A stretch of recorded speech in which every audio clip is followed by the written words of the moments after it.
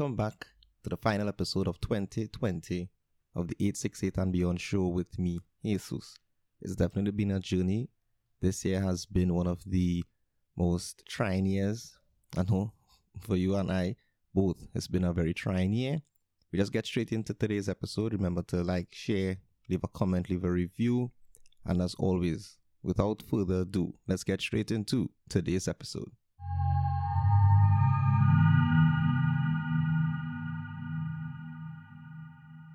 So that's it. That's it for 2020. This is the last episode for the year. We'll be back on the 8th of January. Yeah, so that's been like 3 weeks from now. Yeah, so it's gonna take a well-deserved rest. Prepare for the 2021.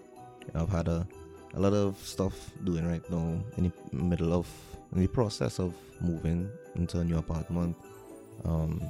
So yeah, my son's birthday was recently, then had elections on work. So there's a lot of back and forth, and and then it's Christmas season. That's mostly for the kids, so the setup up and down. Then the vaccine's coming out, so I mean maybe that's a positive on how 2021 would start or would go.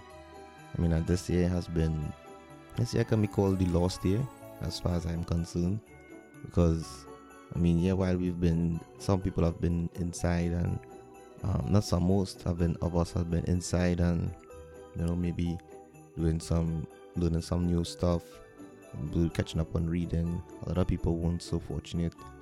A lot of people have been in the middle of financial meltdowns, emotionally distressed, physically drained, going through the loss of loved ones. So it has been a very polarizing year. For some people it was profitable or beneficial, I would say. I don't know. There's like businessmen or like them billionaires, but for other people, for the majority of the world, it really has been hard. It really has been hard being away from friends, from loved ones for this amount of time. And even the little bit of lifted restrictions that a lot of us here in Trinidad have been able to do, it still hasn't been, as we would like it to be. Granted, that's how it is going right now. And then, well, given the vaccines coming out, we're hearing but people are on vastly different sides of it. Some people for it, some people are against it. People who are against it is understandable. There have been a lot of instances. The Tuskegee experiment is one example. That it will be hard for us to trust the vaccines. A lot of people are questioning how effective and safe it would be, given that the time period it has been rushed on. And they've done tests on thousands of people, but what are the long-term ramifications of the vaccine? Just like we don't know what's the long-term ramifications of people who've had COVID, who've tested positive for COVID, I would say, because I'm sure if they do like antigen tests or something like that, a lot of us would have had COVID in our system, so we don't know how that will affect us going forward, how it will interact with present ailments we may have or whatnot. But all these are things that I believe healthy for the discussion going forward, for us to develop something. Firstly, develop a better understanding of things. As long as it's not dangerous, and people saying don't take the vaccine because XYZ. And again, I'm not saying I disagree with them, but let's not just be ignorant and just blanket it and say yes, take it, yes, don't take it.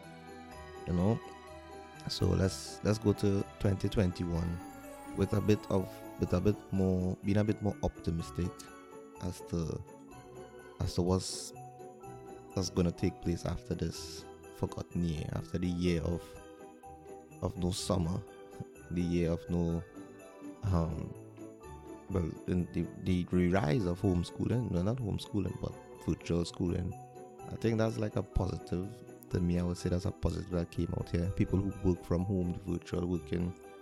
I think that's a huge positive going forward, where it is that on the one hand we will see persons getting the ability to work from home or work in the office, give them the option. And the big thing for me, which was the school from home, like, if persons get suspended or something like that, they can work from home. And then there was some hiccups in the beginning, but as we progressed, it got worked out. So I think that's something that should be looked, that we should look at with more emphasis on rolling it out, not just it's a one-off thing. And the work from home, it shows that we don't really need to be in the office for 8 hours.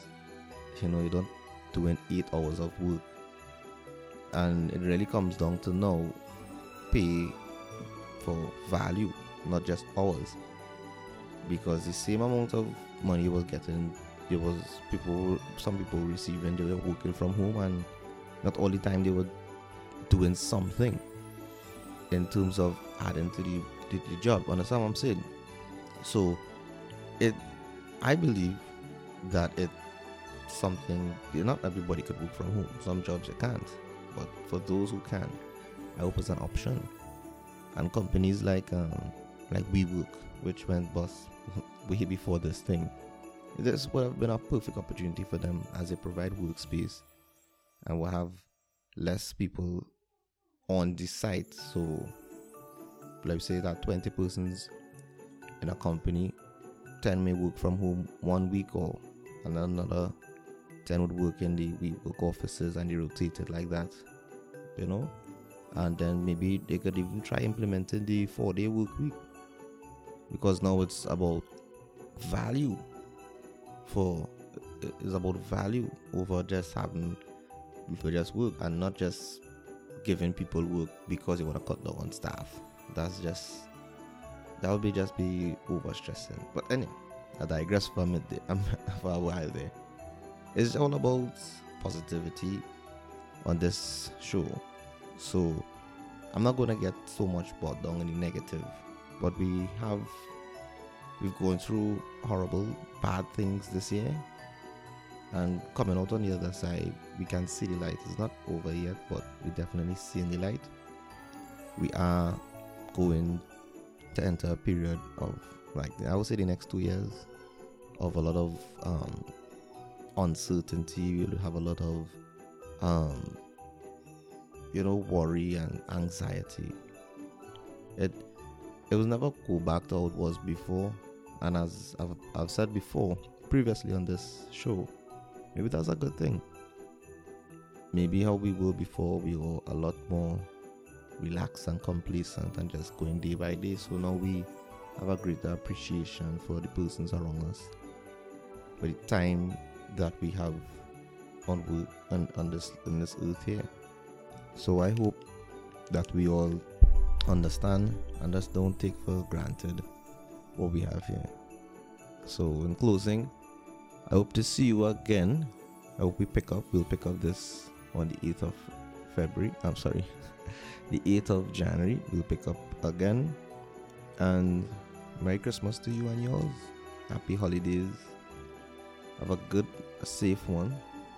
Happy New Year in advance.